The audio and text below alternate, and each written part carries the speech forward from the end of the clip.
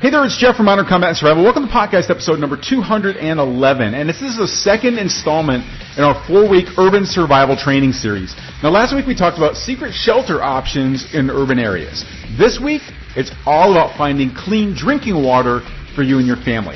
And don't worry about taking notes because we've done all the heavy lifting for you with this week's free downloadable show notes, including our handy-dandy one-page cheat sheet covering all the highlights from today's broadcast. All you need to do is go to www.mcsmagazine.com/211 or 211 and download it all absolutely free. And now, let's talk tactics. Tactical firearms training, urban survival, close quarters combat. This is another podcast to help you better prepare for any threat you may face in your role as a protector and a patriot. This is Modern Combat and Survival. Hello everyone, welcome. This is Jeff Anderson, editor of Modern Combat and Survival magazine and executive director of the New World Patriot Alliance with another podcast to help you better prepare for any threat you may face in your role as a protector and a patriot. And as I said last week, this topic of urban survival is one that I find to be one of the most misunderstood topics out there in the prepping world. And there's so much conflicting information all over the internet about whether you should or shouldn't be near urban areas during a crisis, or also like how do you sustain yourself if you do already live in an urban area or you have to travel through an urban area for things like getting to major medical attention or resupply of resources and things like that. Now, last week we talked about shelter options for these environments. How can you stay protected from the environment and stay out of the way, stay hidden when you're in these types of areas, whether you live in an urban area or whether you are traveling through one, right? And now it's time to talk about how do you sustain yourself with the resources that you need when you're in these areas. And the first one up for this week is talking about water. Because if you've ever heard about the law of threes, actually, weirdly enough, I've seen this as the law of fours recently. I don't know why that is, but the law of threes when it comes to survival is you can survive 3 minutes without air, 3 days without water, and 3 weeks without food.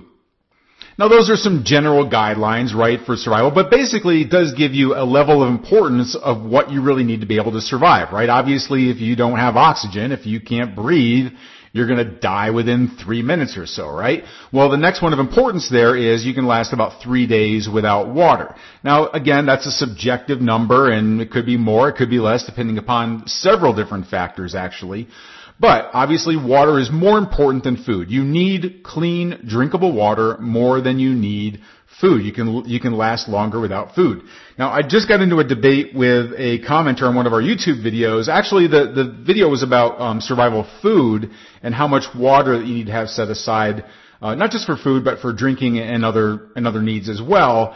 And basically, I mean, the comments that this person made were really, really good. It was basically like, how do you carry all this water? If you're bugging out, you need 3 days of water, then, how are you going to carry that much water? I'm going to talk a little bit about that as we go through there. So there was some comments that were made that were really spot on about you need to be very realistic with whatever your survival plan is, right? No matter what factor it is, you really have to pressure test this against reality versus fantasy. And that's what we usually find with this urban survival topic, is that it's really very much based on fantasy out there.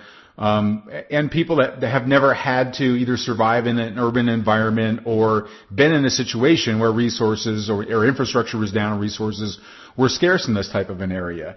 And so that's what this whole goal with this 4 weeks is, to really kind of get you past all that fantasy and get you to reality. All right. So listen, obviously water is extremely important. Now I know it's not that sexy of a topic, right? It's not like escape and evasion or other cool topics, but it is critical to your family's survival, to your survival, right? So one of the things that I was going back and forth with this commenter is about how much to plan. And this person was saying that you need a gallon of water per person per day. We're in this situation we were talking about really kind of like bugging out. Like, what do you put in your bug out bag, right?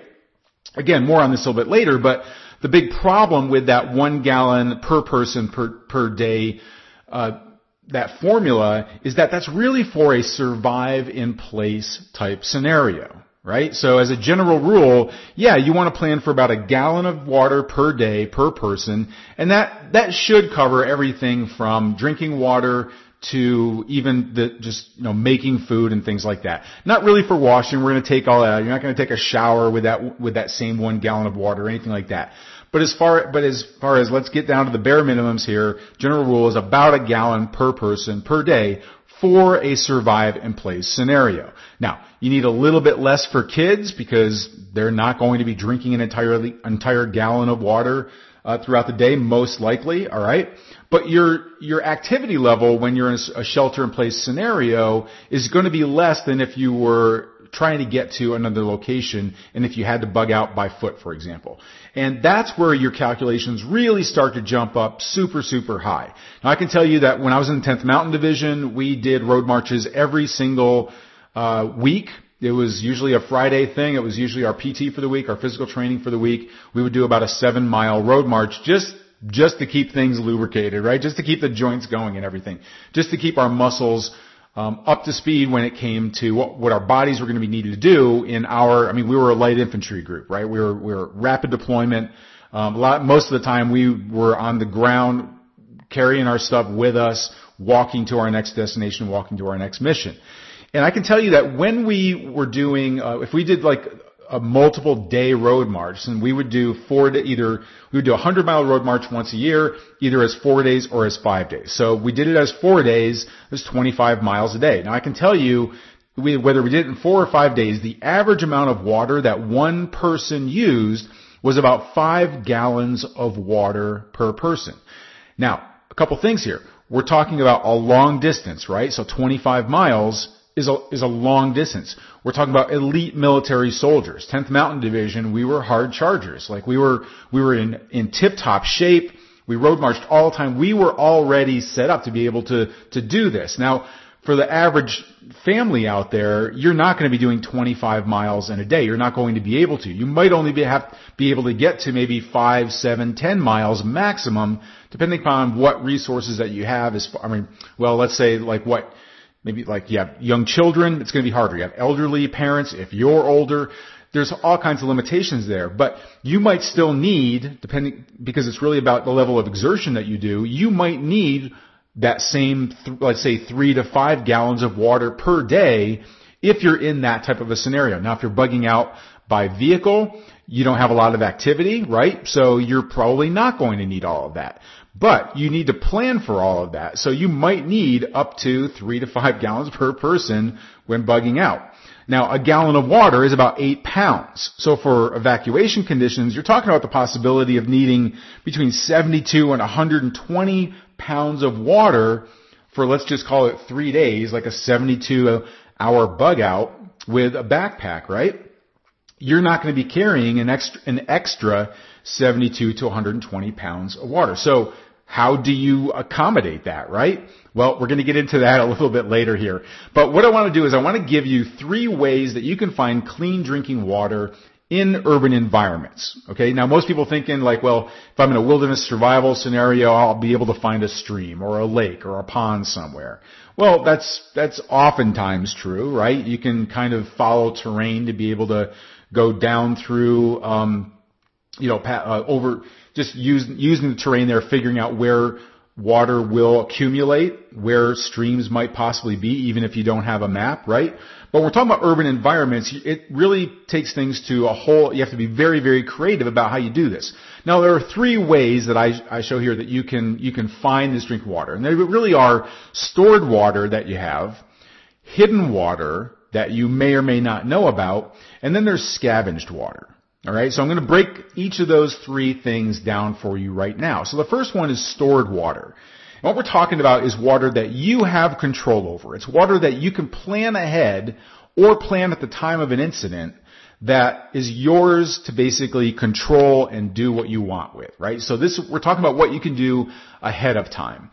And a lot of people are they're storing away extra water in, whether it's in like cases of small bottles that you can have, or it could be larger containers such as a water cooler type, 5-gallon water cooler type that you might see normally at like a job placement or doctor's office or wherever. So there's those as well, and there are stacking devices that you can use to put those in as well.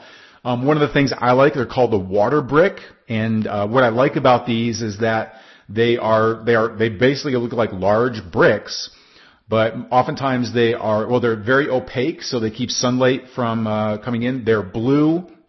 There are some that are blue. I've seen some in other colors also, but the ones that I have are blue, and I think there's a reason for that as far as when it comes to purifying of water as well. But what I like about these is that they have handles on them. You can stack them. You can carry them very easily. You can also store other things, not just water in them. So you can put food in them. You can bury these things. You can put ammunition in them. They're very versatile. So I love the water bricks and the different things that you can do with them. And there's a link, if you've never heard of them before, I'll put a link in the show notes here or on the blog for the water bricks, okay? Or you can just go to mcsmagazine.com/waterbrick and you can find them there as well, alright? But you can, you can store water ahead of time, and even if you are in a smaller place like an apartment, then you can still store water bottles underneath a bed and things like that, okay? Now, the other thing that you want to do is, for stored water, if you do live in an area, like we're talking about urban survival, and you do live in this area, you're going to shelter in place, that at the time of the incident, like when you know something is happening that could affect your water supply, now that could be grid down blackouts, or if it doesn't come with a warning, you might find that your power is completely out and you're not able to get any water out of your faucet. But if it's something else that's coming, like a hurricane that you are going to shelter in place for, or if there's any other type of forewarning that you have that something is coming and you might not have water in the future, then what you want to do is you want to take action right away. So if you still have clean water that's coming out of your tap and you know that it's clean, you want to do something like fill up your bathtub as much as you possibly can. And make sure you put like a secondary stopper over the drain to avoid it from leaking down. But basically you want to collect as much water as possible while it's still coming out clean. So bathtub or bathtubs that you have in your house, really, really good option, right? Sinks as well. If you have it, basically however many sinks you have, you can fill those up.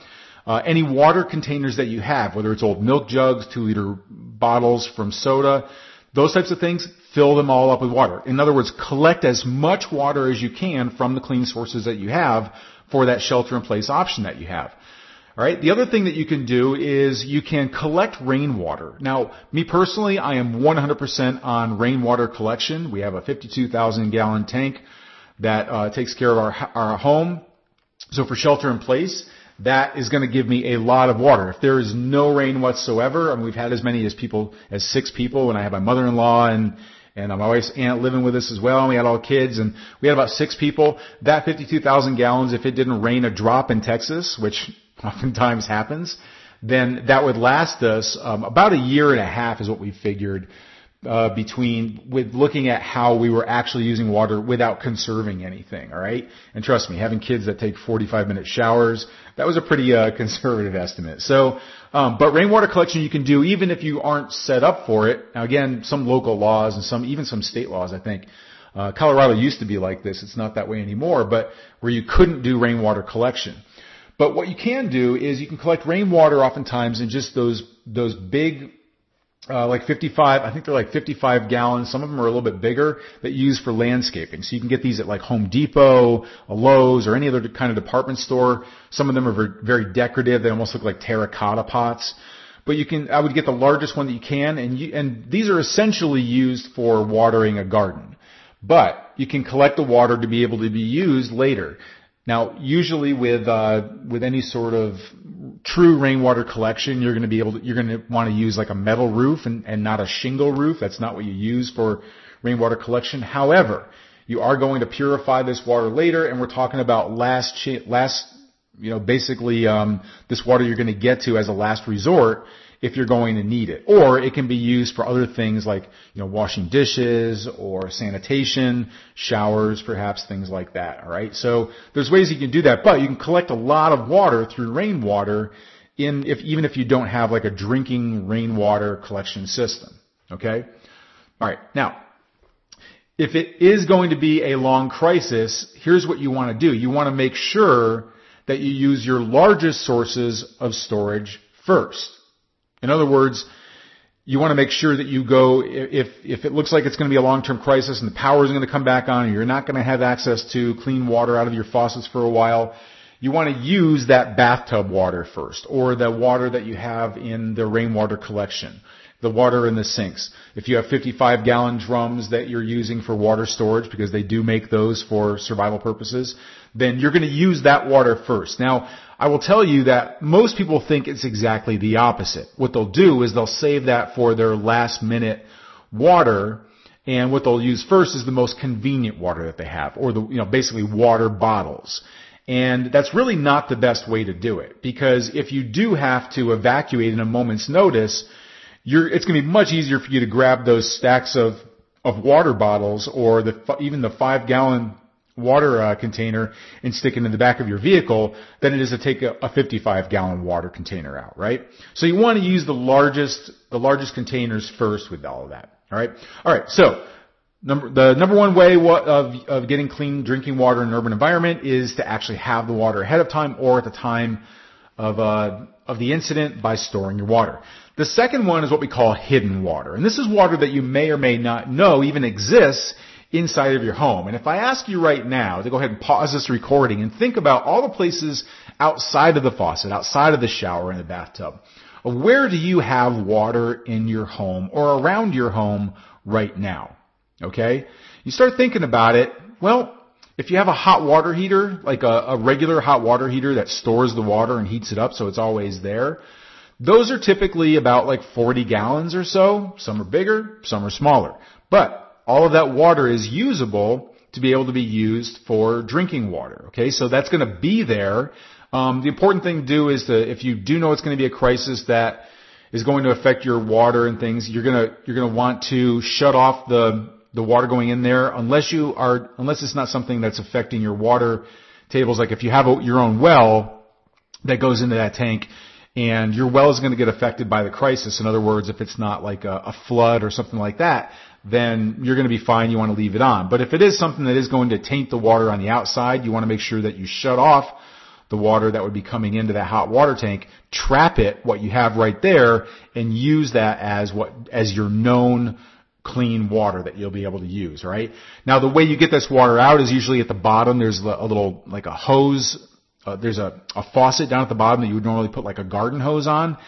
About once a year, you want to make sure that you shut off all the water and the drain valve and everything, and you open that up to make sure that all the sludge at the bottom comes out. Otherwise, that kind of stuff that just kind of cakes up a little bit inside of there, and then if you go to use it, you're going to get a lot of sludge coming out, or it might even be all packed down in there and you can't get any water out. So about once a year, you just want to make sure you clean that out.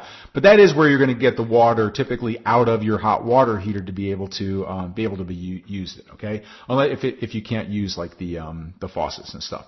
All right, another place that you can find hidden water in your home are the back of your toilets. So I don't recommend that you use the toilets. And we're going to talk about this here in another minute as well. But I recommend that you don't use the toilets that you have during an emergency where water is going to be a factor as far as availability. Okay, so use the back, keep the water in the toilet, keep the water in the back of the toilet. So that's the water that's the water that gets used to be able to flush the toilet essentially. But that's relatively clean water, okay?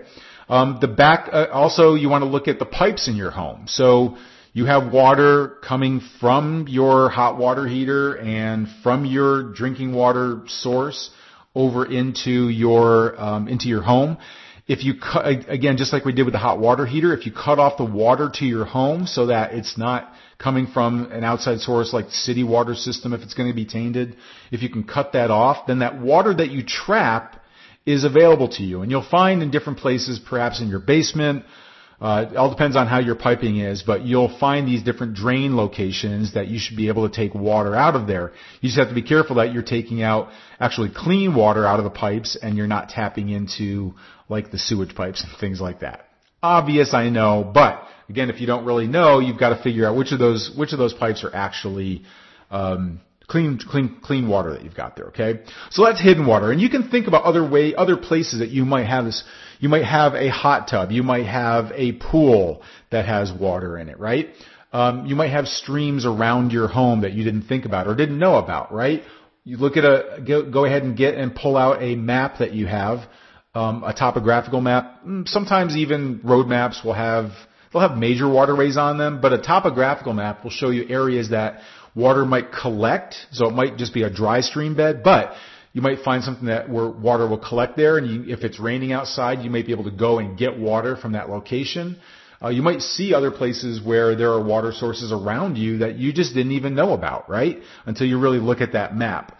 So, but you want to look around for those hidden water locations that you really didn't know, and then have those just on standby. Those are the ones you're going to go to, also to be able to find water. Okay. The third one that we're going to talk about is what I call scavenged water. Okay, so this is going to include, actually there are a few different sources for this, but this is the stuff that you can go out and find, alright, outside of around your home. We're talking about you have to go away from your home now to try and find this. We already did talk about waterways and things, but these do include like military, water points, Red Cross relief stations, FEMA centers, things like that, where they are giving away they have clean drinking water available to the public. Now, I say this only if it's actually safe to go to those locations to be able to get that water. Alright, so I'm not going to go too deep into this right now, but there are certain factors you need to really think about whether or not you're going to use these, the military stations or FEMA or Red Cross and things like that. So let's talk about some other areas though.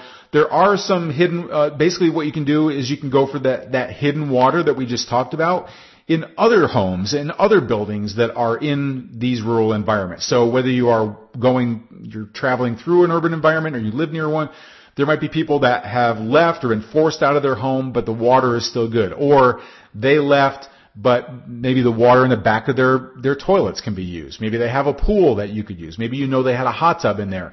You can go through these places and be able to find other things. If it's inside of an abandoned building that is like an office building, there might be water coolers that are in there.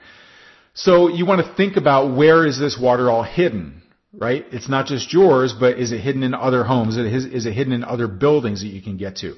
Also, outdoor water hoses. If the water supply hasn't been tainted to the point where it's completely undrinkable and you can't even purify it, outside water hoses or water faucets that other people have on homes or buildings is another source of water, especially if you're traveling and maybe pure water isn't really a problem, but you need water and you're in an urban environment. You can just go and find a faucet outside of a building or a home somewhere and just use that water knowing that it's most likely drinkable. Okay? Another thing you can look for are fire sprinkler tanks that are up on top of or around commercial buildings. So if it has a sprinkler system, that water either comes from piped in water system, but a lot of them use water tanks because if it is a situation where there is no power or it doesn't have emergency power to use those sprinklers, whatever is going to trigger them, it's a backup system, it's pressurized either through gravity or other means, but you basically look like these how do I describe them? Almost like a silo for a farm, but on a much smaller scale, right? You'll see these on a lot of older buildings in cities where they are water that's used there. So you can, so that's another thing. Fire sprinkler tanks that are out there. Yeah, and we talked about water coolers and water bottles that are stored in other places. So that's what you can do. You can look in and around other homes that have been abandoned. You might be able to find some water that people have left behind there as well. Okay? Okay, so those are the three areas: stored water, hidden water, and scavenged water. But there are a few important factors that you really need to consider here, okay? Now the first factor that you really need to consider is that your water must be drinkable.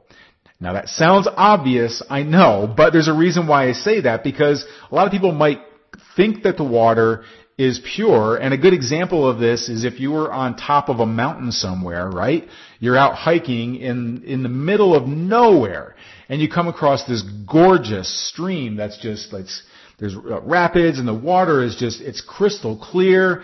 And you just want to, and I've done this before, believe me, I've done it. I've just gone down there, and you just start drinking out of this beautiful mountain stream, and it tastes so great, and it's so pure, and it's so clean, and it's really not.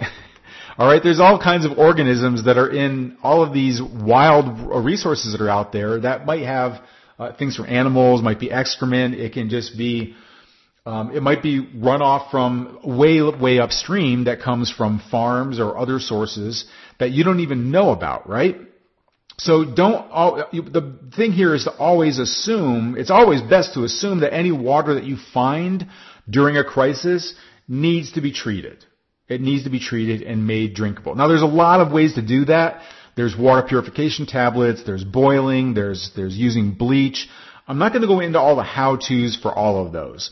But there are also commercial purifiers that are out there as well that will work both at home and on the move. And I'll go up into that here in a minute also. But the point here is that you really need to make sure that you purify any of the especially the found water sources that you have, if it hasn't come out of your faucet when you know that water is pure and clean. Okay?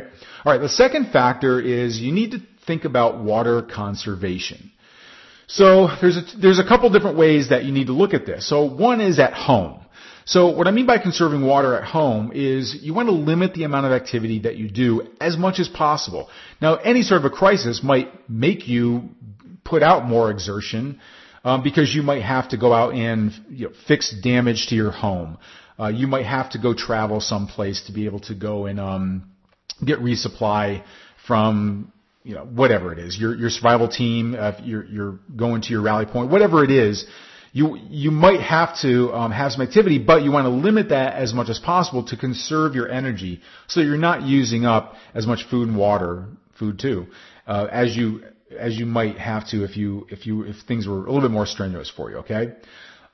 Also, you want to make sure that you have an alternative option for sanitation. In other words, for a toilet. So you know that you don't need the water in the back of the toilet to be able to flush the toilet. You can keep a bucket of water there, and you can just pour the water in order to use the toilet inside of your home.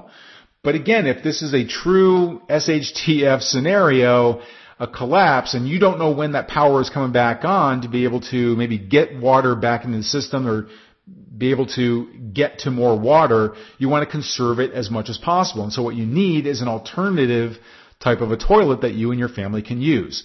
Now you can get these, you can make them yourself out of some 5-gallon drums. They do make survival toilets in a way, and they're really easy to use. It's just you're just basically going to the bathroom inside of a trash bag. Now, obviously, if it's number one, you can go outside, right? Yeah, you too, girls, you can go outside too.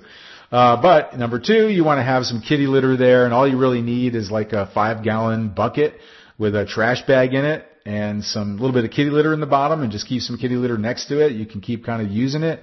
And, but that's going to allow you to be able to conserve on that water as well. Now that's at home. When we talk about when we're on the move, it's a little bit different, right? Like conserving water on the move is a little bit harder because you're going to be putting out more energy. Now if you're in a vehicle, again, it's not as much of an issue, but what happens if your vehicle breaks down like we talk about, right? And you still have to keep going to try to be able to get to your safe zone. Well, the last thing you want to do is be forced to put your backpack on your back and start walking. So you want to have an alternative means of traveling if you can. So we talk about the 5 phases of disaster in my training and what those are. And so having an alternative means of transportation is one of those phases. So it might be a bicycle, for example. It could be an electric bike. It can be just a bike that you pedal, but you're going to get much farther with less effort using a bike than you are putting a backpack on your back and heading off with your feet, right? So water conservation might just mean that, you're able to travel farther with less effort. You're going to need less water, okay? So making sure that you have those alternative means of traveling if you need it. The other thing that you can do is to travel at night, especially if you're in an area like I live in Texas. So, if you live in an area where it is going to be hotter during the day, traveling at night is going to allow you to stay cooler so that you're not sweating as much. You don't need as much water. You probably won't drink as much water there, right? So that's going to help you with water conservation as well. Okay? All right, the third factor we need to talk about is mobility. Mobility. Because even if you are in a shelter-in-place in an urban area, you might have to bug out. Again, this is why we say use those larger water stores, for example, like your bathtub, which most people will save for last, and that's the wrong way to do it, right? So you want to be able to think about mobility, and the one way you do that is to save those small bottles for if you have to leave. Or you might be able to, again, in the back of the vehicle, you might be able to put those 5-gallon water cooler jugs in the back there. But if you break down, that 5-gallon water jug is not going to go inside of your backpack, right? It's not going to go in your bug out bag. It's not going to go on the back of your bike typically, right? So that's still not the best option there. Now, one thing that we talk about, and this is why with our X-Bobs, our extreme bug out bags, they come with a water bag and an inline filter inside, with the bag. Because what that allows you to do is to manufacture your own water along the way, no matter where you are. Okay, so it doesn't matter if it is a scummy, green, algae-covered pond. I can scoop the water into my bag, and my inline filter is going to make that pure as it comes out the other side there. All right, so that means that I don't have to carry. Remember we talked before about, are you really going to carry 3 days of water with you? Are you going to really carry 72 to 120 pounds of water on your back? Of course you're not. This is what allows you to not have to do that. Just to be able to go and actually just scoop up water on the fly as you find it, refill, and then you've got your 2 liters of water inside of this bag. You can carry an extra bag in there with you as well. Plus, the one that we give with our X-Bobs comes with a shelter-in-place adapter. And what this allows you to do is to use the same inline filter, but use it on a much larger water source. It could be a 50-gallon industrial strength trash bag. Can be used as a water collection point. You can use that with rain, for rain, you can collect rainwater in it. You can dump found water in it that everybody brings back to the home. You can dump it all in there, and it can be nasty. That's fine.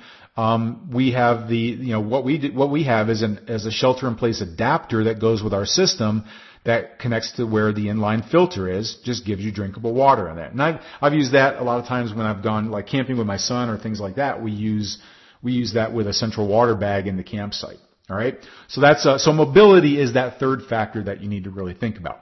Now the fourth factor is security. And security is so important that it's actually going to get its own episode, all right? So security in an urban environment really, really is critical because you're talking about urban environments. That's where people are, and you need to think about security with every aspect of your plan.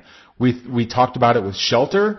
Same thing goes for water. Those military water points, those FEMA camp water points, the Red Cross water point that you might go to. Well, what is the status of your area? Is it really safe there to go to, or has it been, as we talk about, 3 days from calm to chaos, right? If it's an extended event and and resources are running low all across the board, it doesn't matter if there's tons of water. If resources or morale is at an all-time low and people are getting really irate and nasty with one another, take that where you want to take it. That is a huge concern for you, right? So security is such an important factor. It touches on everything that we are going to be talking about in urban survival. Actually, everything in survival, period, we talk about security as a factor. But it is so important that it is going to get its own episode, and that is coming up in our upcoming other series that we have for the Urban Survival Training Series this month. All right. So that's all coming up, but go ahead and make sure that you go and get the show notes for this episode. You'll find it over at www.mcsmagazine.com/211. Go ahead and download it all there for free.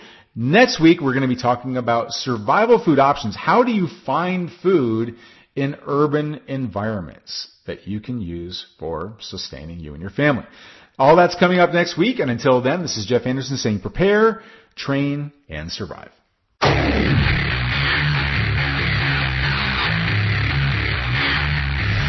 been Modern Combat and Survival. We hope you've enjoyed the show. You can help us out by rating our podcast on iTunes and leaving a comment.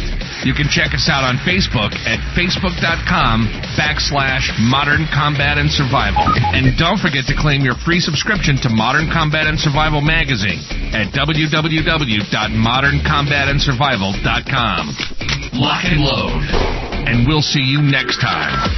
This has been Modern Combat and Survival.